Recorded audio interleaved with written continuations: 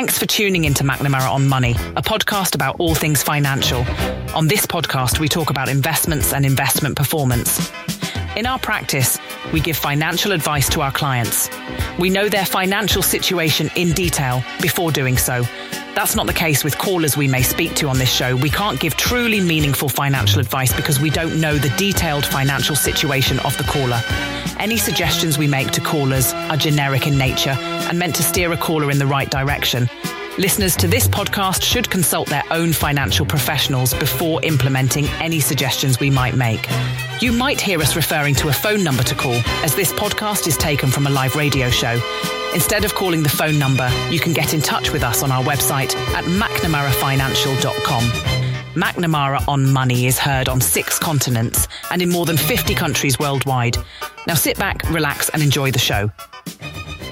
And welcome to McNamara on Money. My name is Justin McNamara, alongside Alyssa McNamara-Reed. Good morning, Alyssa. Good morning. How are you? I'm doing very well, thank you. All right, we have the 401k show is going to be the title of this show today. So we're going to do, I think, all things 401k. We'll get into some of the details, some of the recent legislation, obviously, and we'll talk big picture as well. Does that sound like a plan to you? Sounds like a good plan. I think it complements the show I did last week, which was talking about qualified accounts and non-qualified accounts, and then qualified deductible and Roth accounts. So I think it's nice to piggyback off of that and tie some of these concepts in. Yeah.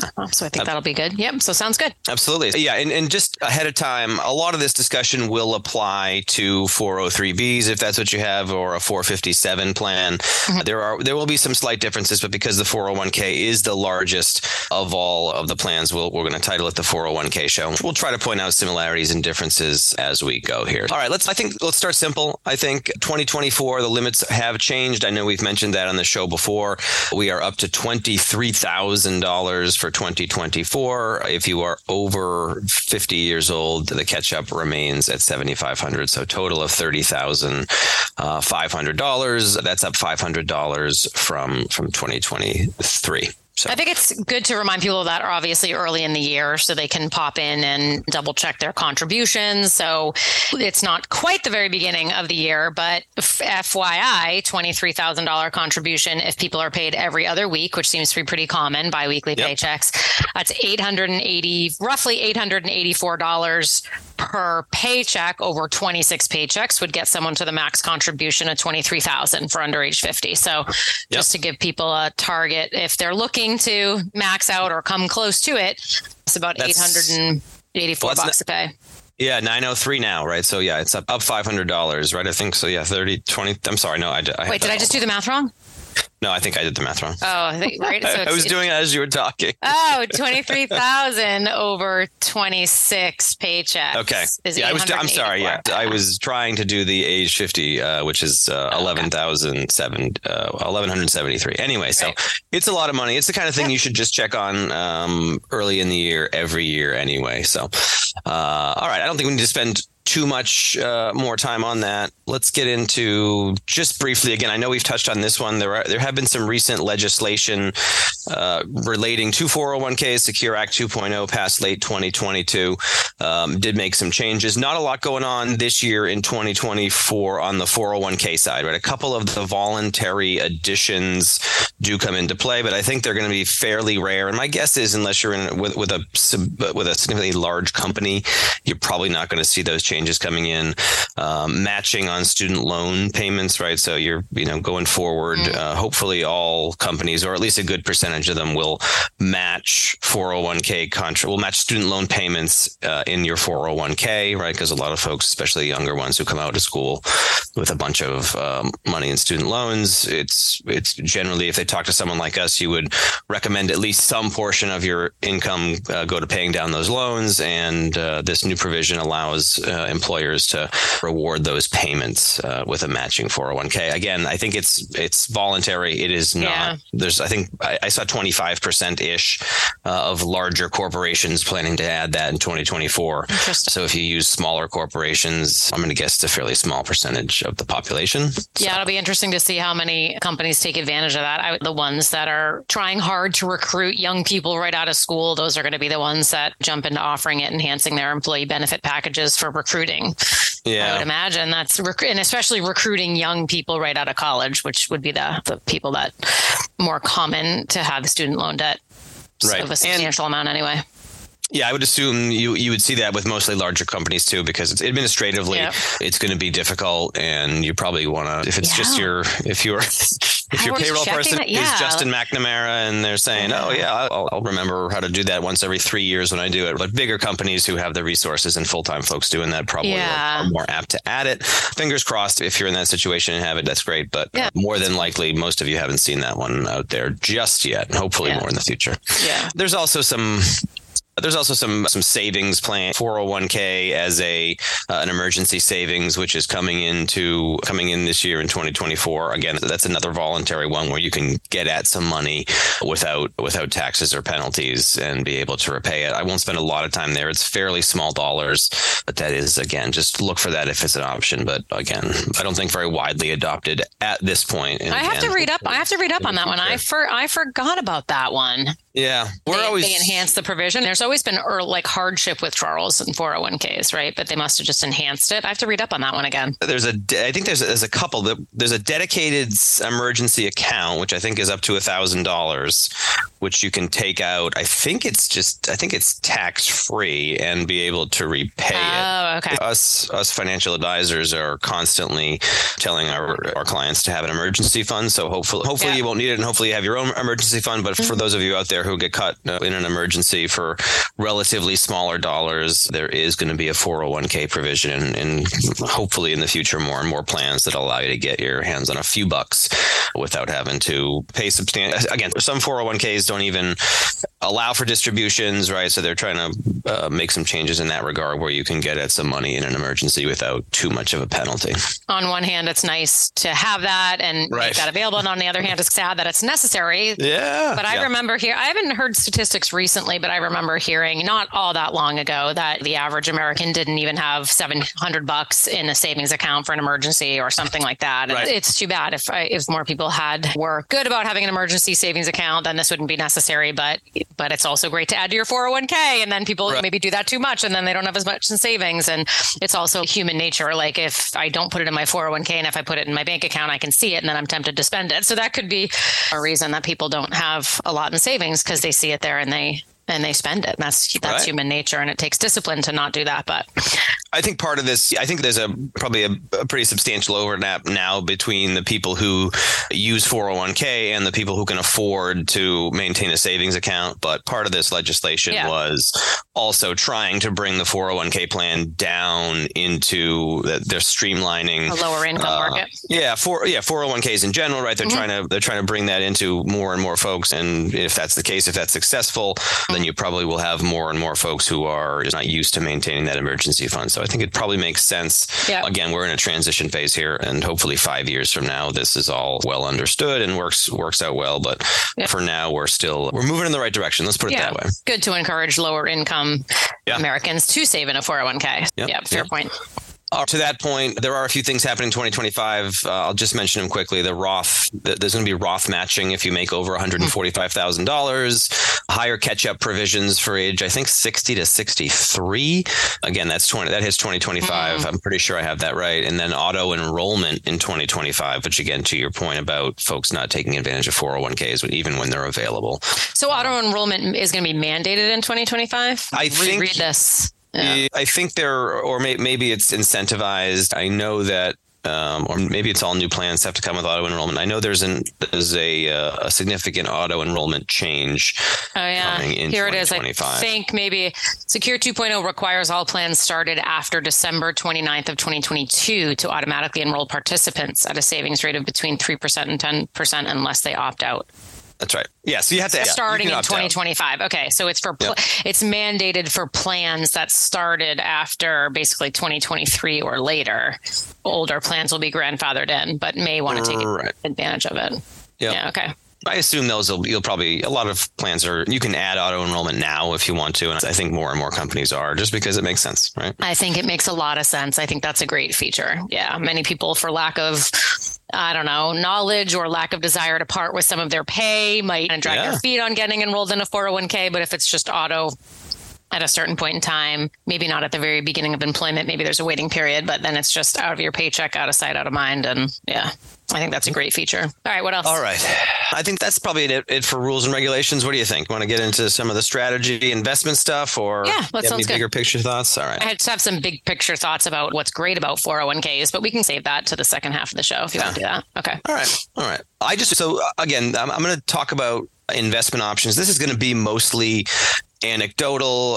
There's not a lot of research that would be specific to a radio conversation about how 401ks work. So this is just going to be based on our experience over the last, is it going to be a lot of years that I have to say this, over the last 20 plus years now for both of us. Just having reviewed 401ks, we probably look at, who knows, hundreds a year if we're counting 401ks that we are re-reviewing for clients. Mm-hmm. I think my observations now of the 401k industry is that it's pretty good. Rarely do I run into a 401k where I am unhappy with what the investment options are, right? The cost structure is maybe a different story and much, much harder to dig into the details on. But my opinion here is that most 401ks now have a relatively good lineup of investments. I would say it's probably limited in scope, right? I don't see a lot of 401ks anymore that have 100 options just because you get analysis paralysis. If you have to look through all that many options, it's probably going to be a net negative. Yeah. And so you tend to have, maybe it's 15 or 20 funds. They're probably relatively low cost anyway. You tend not to see any super expensive funds, at least relative to other options out there. And you tend to see all of the major asset classes hit, right? You'll have your large cap stocks and your small cap stocks and your investment grade bonds. Pretty much anything that would be in the vast majority of investment portfolios will be represented. And you'll also have an age-based option, right? A retirement ready portfolio, the 2025 fund or the 2045 fund. And I would say that pretty much covers the vast majority of 401ks, right? The old days of the late 90s 401k where you had 10 technology funds with different names and they are all over. And I think a lot of it's just driven. There's been legislation as we've gone along here that 401k providers, they have their fiduciary responsibility and there are trustees of a 401k and they are held liable if the 401k is found lacking in any way. As that's gone through, you just get the investment options have been pushed into more and more reasonable choices, which again, it's been a great thing, right? If you look at the change from when we came into the business 20 plus years ago until now, I think the 401k space is in a lot better place. I would agree. Yeah, I would agree. And you said analysis paralysis, and there's actually been, I think, a fair amount of research regarding what's the optimum number of choices that people have, not just for 401k investment selection, but just in life, like there's picking out jams. There's research for that, right? Like too many choices is not necessarily a good thing. People want choice, but they don't want too many choice because it can be overwhelming. So I don't know. Last time I read up on that, it was, 8 to 12 choices or something was like the optimum amount. Okay. And if you think about, if that's, again, it's been a little while since I read up on that. I didn't think to do that before today's show, but if that's still the case, so something like a dozen choices, probably coincidentally, most 401ks I look at, with the exception of a whole bunch of different target date funds, which are all the same, just with different years, with the exception of that lineup, there's probably about a dozen, maybe 15 choices, investment choices in most 401ks. Right. And then there could be like 12 or so just target date funds. But to me, that's just one choice. Are you doing a target date fund or are you picking from these other 12?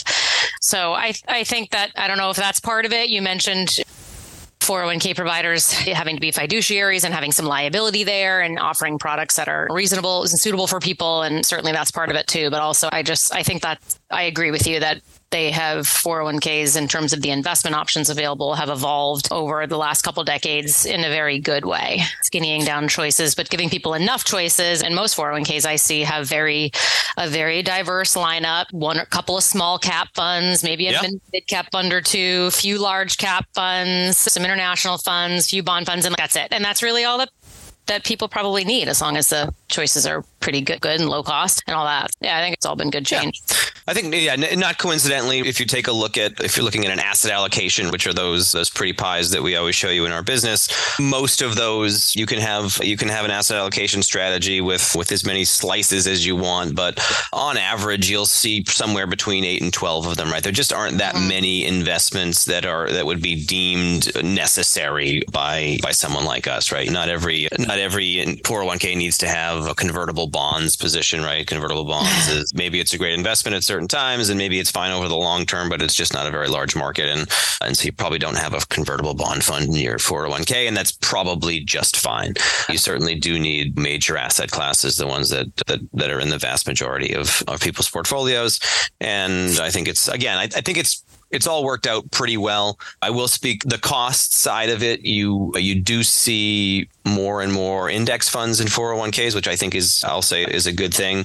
It's especially when you're limiting the number of choices, right? I don't know who would do the research on the optimal number of choices in any given selection set. But if you are limiting it to, let's just say 15, then you get into you have to make a decision about, all right, well, what am I 15? If I'm going to put in 15 investments and I need to have a small cap fund and a mid cap fund, do I want to go ahead and choose an actively managed small cap or mid cap fund? Maybe I do, but maybe I don't, because then the trustee or whoever's making the decision about, all right, this is our fund lineup, then they're going to have to be monitoring on an ongoing basis. They have to make changes, and a lot of times it's just easier to say, all right, we're probably only going to have one of these options, maybe two. If it's one, you probably want to default to the small cap, to the index fund, because that's where people are going to just get their average return, and you'll never have a below average result, at least not for any significant period of time, and you'll be just fine. Whereas if you choose an aggressive small cap fund, there could be times when your participants are looking at you and saying, hey, this is my only small cap option, and it's in the 99th percentile for the last 5 years. What gives? And then you have to change it, et cetera, et cetera. So I think that's how you see those decisions being made, is because now that there's a standard that sort of trustees are held to, they need to make those decisions in a long-term context. And not that they're trying to avoid work necessarily, but you don't want to have to be switching funds in and out all the time, because people get those. I don't know if you ever. Yep. I'm sure you've seen those notifications, right? And people are like, does this apply to me? Oh, you were replacing this set of funds with that set of funds, and it's confusing, and it's just another point of confusion for folks in what's already frankly a fairly confusing world. All right. What other observations? Let's talk about target date funds, because those are, I don't know how long they've been around actually, but they have seemed to certainly have grown in popularity. Yeah. Obviously inside of 401ks and the like. And I don't know. So I guess just general thoughts. I guess to explain what they are, if people don't know what they are. So they're called target date funds, sometimes called target retire funds. There's a few names for them. You think of another name? Anyway. No, they're the funds that have a date in them. They're just to simplify, right? I'm sorry, a year. They'll have 2025 or 2035. Generally speaking, I think all of them are in 5-year increments. Yeah. And they are designed specifically just for a retirement date, or close to a retirement date. And that comes with its pros and cons, right? Yeah. So for those people that don't know how they work, basically it's a mutual fund that has underlying holdings, and the further out the year of that target date. So if it's like a target date 2060 fund. So the theory is that you would pick a retirement or a target date fund that lined up with maybe when your retirement is. Hard to know when you're younger, but most people would pick something that lined up with like their age 60 or 65 or something in that range. And so the farther out the date on that fund, the farther out it is, the more aggressive the fund is going to be. And then as you start to get within probably 15, 10, 5 years of that date, the fund is changed, the underlying investments are changed and tweaked, and the allocations are tweaked so that it gets more conservative as you approach that date. So it's a great concept, because that's what most asset managers, financial advisors would do with their clients' money. As you start to approach retirement, you start taking opportunities with some or all of their money or whatever to lower risk and get more conservative as they approach that date. So the concept is great, I think. Yeah. It seems like I've looked at a whole bunch of these. It seems like any date that like right now, like a 2055 and a 2060 and a 2065 fund are probably like all exactly the same. I did the right? research. Yeah. Oh, you did? Yeah. They're probably all exactly the same until you get like right now, what is it? 2024. So probably like the 2035 and 2040 funds. That's probably like when it starts to change, right? Maybe the 2040 fund is a little different. Yep. Yeah. They start 45. To go down the glide path. So it's essentially just, if you take the 2065 fund, right? We'll call them, they were born in 2000, and it's you essentially just manage a portfolio for the average person who is going to retire in the year 2065. And you build a portfolio based on that. Again, which is great for a lot of people because it's going to fit a lot of people really well. It doesn't always fit. I think we're probably going to have a little bit more detail in who it works for and doesn't after the break. And I do have some detail on that as well. I can't believe we've already gone through almost half the show. All right. Yeah. All right. We can continue that after the break because I do want to spend a little bit more time on those. I think they're great. We can talk about pros and cons and who they're appropriate for, which I think is the vast majority, and maybe who they're not, and when people should think about doing something different.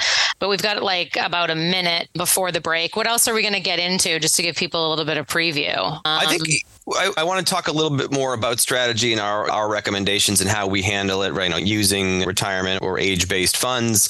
If you're going to build your own strategy, how you might want to go about that with regard to your individual options. We'll talk about, I guess maybe we can just get generic about 401ks and maybe some big picture stuff and get into your various savings options with traditional tax deferred and Roth options. And I think we could get into costs as well, though it might be a pretty brief conversation because it's just really hard to find that information and all the plans are created differently and all that stuff. We could touch on that a little bit after the break. But I just wanted to give information. We have a podcast. We turn all of our shows into a podcast. So if you miss any of our shows or want to listen to some past shows on your free time, you can check out McNamara on Money on your podcast app. You can find out more about us at McNamaraFinancial.com or McNamaraoftheMerrimack.com. You're listening to McNamara on Money. Host today, Justin McNamara, my brother and business partner, and I'm his wing person, Alyssa McNamara-Reed, and we're just taking a quick break, and we'll be right back. This is Mike McNamara. If you're looking for a financial advisor, start by asking him or her 3 questions. Number 1, are you a certified financial planner practitioner? Number 2, are you legally held to a fiduciary standard of care for your clients? And number 3, do you only give financial advice and not sell investment products? These are all simple yes-no questions. If he or she doesn't answer yes quickly and starts talking, that's a no, and it's time to move on to another advisor. And welcome back to McNamara on Money. My name is Justin McNamara alongside Alyssa McNamara-Reed. Good morning, Alyssa. Good morning. I'm glad you're here and you're feeling better. And also you're not skiing and leaving me in the lurch to do the show alone. You know what? I did not check in on you and see what your plans were for last weekend. And then I was surprised to learn, because I was skiing and didn't hear it, that you did it solo. So I'm surprised and impressed, Alyssa, because I don't know. I was, someday I might have to do that myself, but my goal is to not. It's like anything, like once you do it once, it's not and you survived. It's not a big deal. I'm sure it'll happen again. It's just, it's just hard to plan every week and get people to give up an hour on a Saturday morning. But all right. So we were talking, this is the 401k show. We've gone over some of the details, the savings amounts. Again, 2024, we're up to $23,000 for under 50, $30,500 for over 50. We talked a bit about the details and options. We were, before the break, chatting about the retirement or the age-based retirement portfolios that are available. I would say in almost all 401ks right now. I'm surprised to see when there's not a 401k that doesn't have a retirement date. And I think, I don't know if we had a chance to say that we're generally very much in favor of them, right? We'll do a little bit of pros and cons. I think certainly they're a much better option than the old default option, right? I remember the old days of having to choose our 401k default option, and I would choose a balanced fund because these funds didn't exist. But now you're in a much better place where if someone doesn't know what to do and they see, I'm going to retire around 2065, I'll choose that fund. It's a much better than just a random set of guesses or just picking the money market fund option, which is what a lot of old 401ks were. My gosh. I was just talking to someone about that recently, about how the old default was just cash. And I can remember meeting people that had been had somewhat sizable dollars in their 401k and cash for like almost a decade. It was crazy. So thank goodness that default is now different.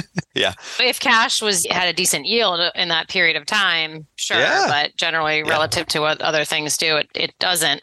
But yeah. I have an example here, which I'll get to in a minute, about even for an incorrect, air quotes, incorrect choice. If let's just say you choose the retirement option and maybe you didn't need to be conservative because whatever, you had your retirement date wrong, or your particular risk profile was maybe a bit more aggressive than average. And I'm going to throw some numbers out and say how much money you could have lost. But yeah, that's compounded by a mile if you were just in a money market fund versus, let's say, an equity portfolio, if that's where you should have been. Just as you were mentioning, just to give folks an example of how the retirement funds work, I did pull up some research on some of them. I just used the three largest, right? So the three largest retirement portfolio sets are the American funds, Fidelity, and Vanguard. That's alphabetical order. I think it's actually Vanguard, American funds, Fidelity, if you go by assets. So I just dollars into the target date set of funds, you mean?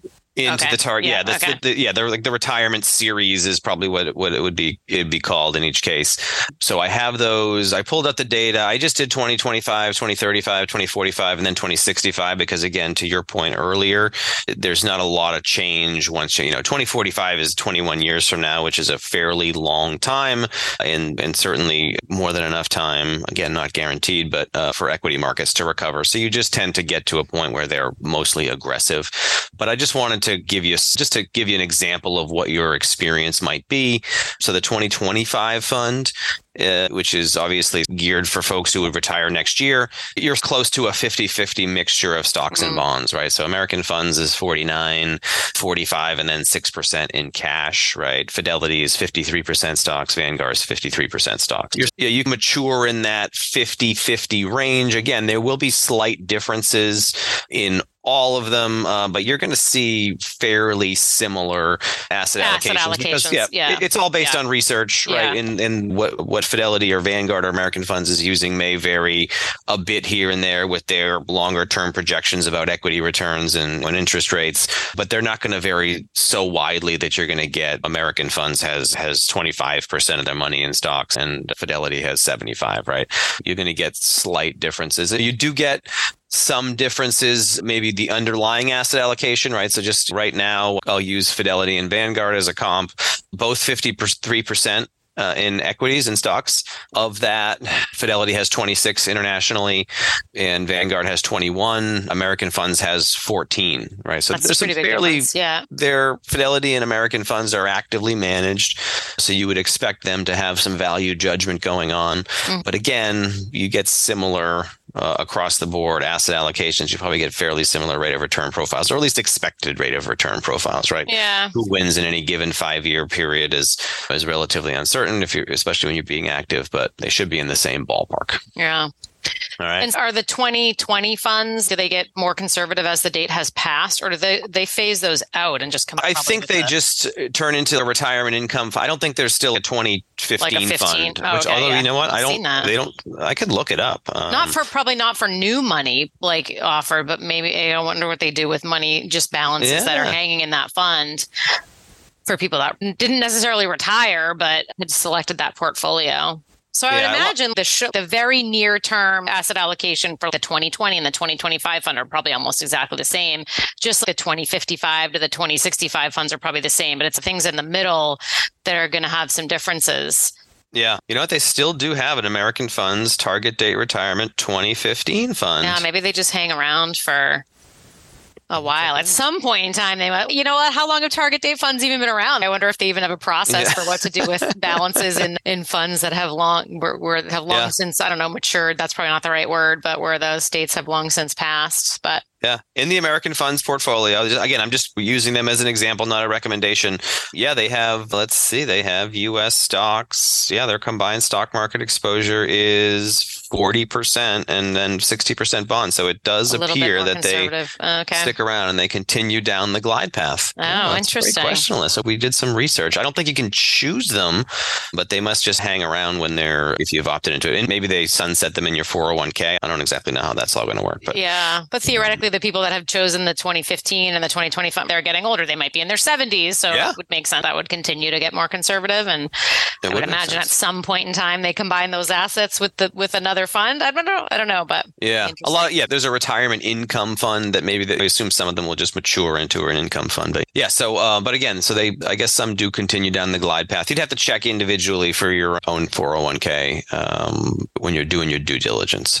But all right, let me jump back in here. I'm just going to do a few of these numbers, right? So at 2035, right, if 2025 is about a 50-50 portfolio, 2035 is about 70-30, right? American funds, 68% stocks, Fidelity 72, Vanguard 69% stocks. You get certainly if you're 10 years to retirement, 70% stocks is, I think, probably again, as you would expect, in the ballpark of an average, maybe 55-year-old, where they're on the aggressive side, certainly more equities than fixed income, but not quite as aggressive as maybe they were in their 20s, 30s, 40s. The maturity, as you get up to 2045, I skipped the even years. At 2045 is really when you level off, and none of them get particularly aggressive, but American funds, 85%, Vanguard about 85%, and then Fidelity's about 90% stocks in 2045. So fairly aggressive, maybe in that moderately aggressive range. And then if you step out to 2065, it looks like only Vanguard is the one that even changes the portfolio.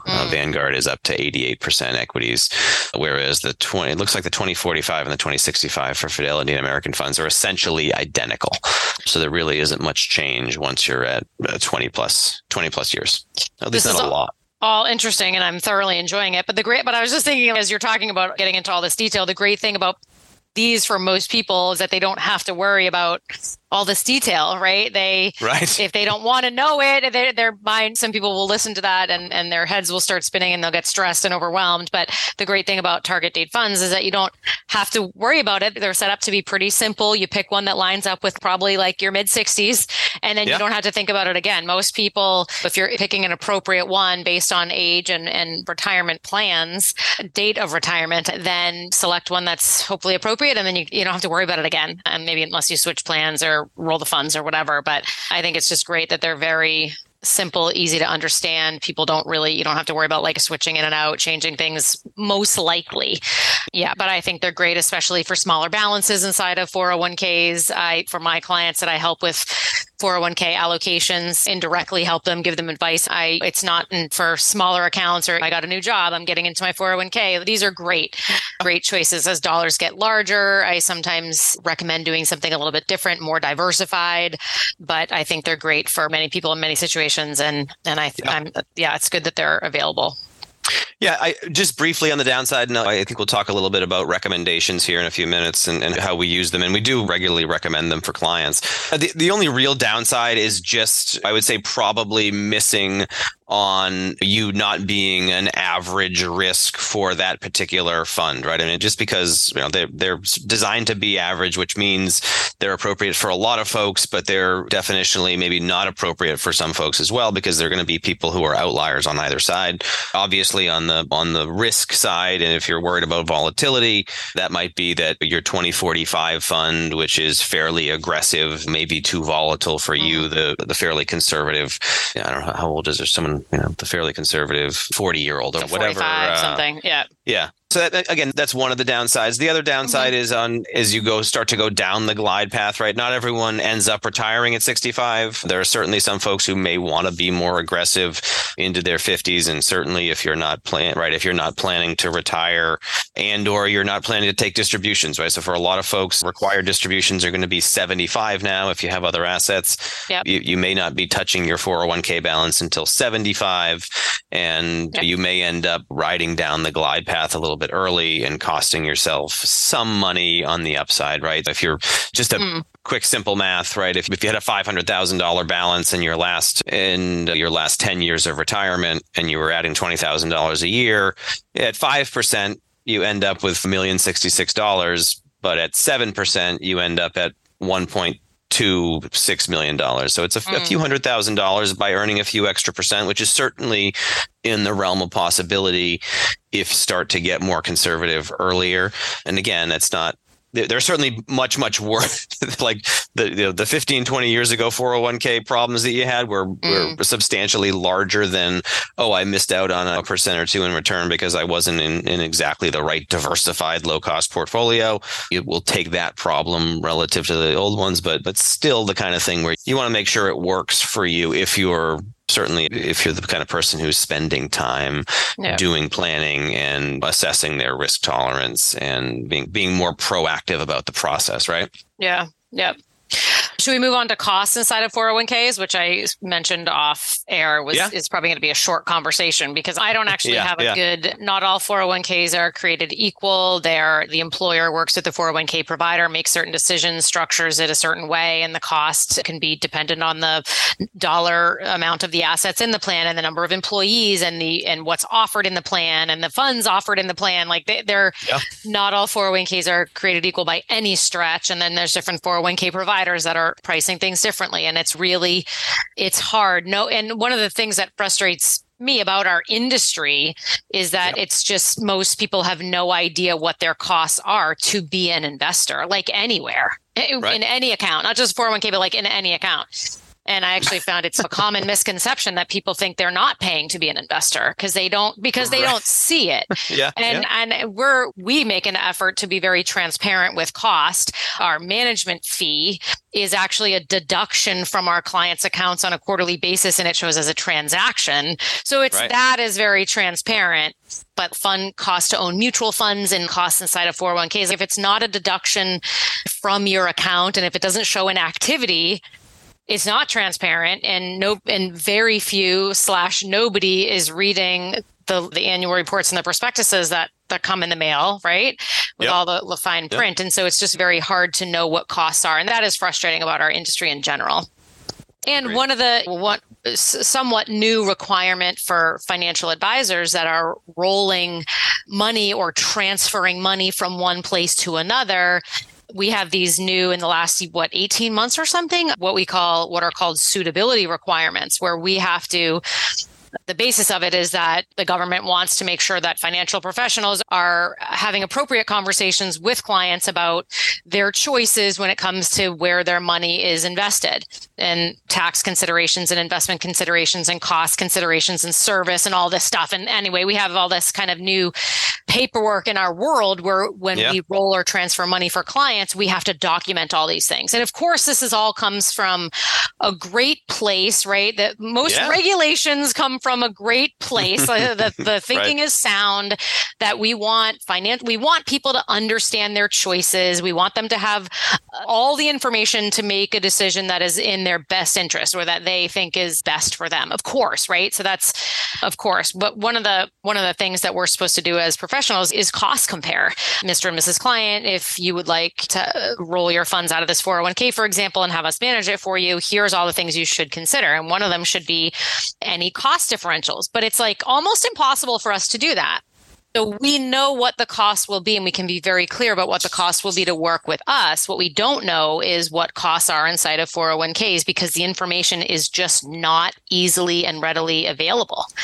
And so you mean our 13-page 401k cost disclosure? I know. Is it enough for you? And we, like the 401k that we even have in our own business, I have no idea what it's costing, like what my investor costs are. I have no idea how much the funds are charging. I don't know what the cost for the plan itself is. I don't even know if I'm paying it or if our employer, if us as the employer is paying it. I don't know. And it's just, we've been venting about it for a couple of years as this legislation came into our world. And like I said, it does come from a good place. Yeah. And of course, people should have all the information in order to make a good decision, but it's very hard. So that was a long-winded, no one has any idea what it costs them to have a 401k. Some of them are fee-based where there is a fee deduction in their managed accounts. Some of them are not. Some of them, it's just, there's administrative fees and fund expenses, but that can be all over the map. And it's just, And actually, off air, Justin sent me what was it called? The plan participant fee disclosure. Is that what it was? Betcha. Yeah. And did you say it was 13 pages or 27 pages? It's 13 pages. No, the company version was 27 pages. The participant version is 13 pages. I'm just going to point out, we're not going to go through the whole thing, but part 2, which is like the second page, which you seem maybe let's get down to brass tacks. Yeah. There is a number there, but and why don't we read it? Over the previous 12 months, we paid $5,445.89 in plan expenses, which is super helpful if maybe you're the business, but it doesn't really help you as the participant if you don't know what percentage of that you're paying, right? So if you were 100% of the 401k, you'd say, oh, that's, I paid $5,000 in expenses. Whereas if you are 5% of that 401k, then you paid next to nothing in fees. It's a really silly system. As if you're, what are you going to go to your plan administrator and say, hey, could you just do some quick math and let me know what my pro rata share of $500 is based on everyone else's plan balance. Like it's just...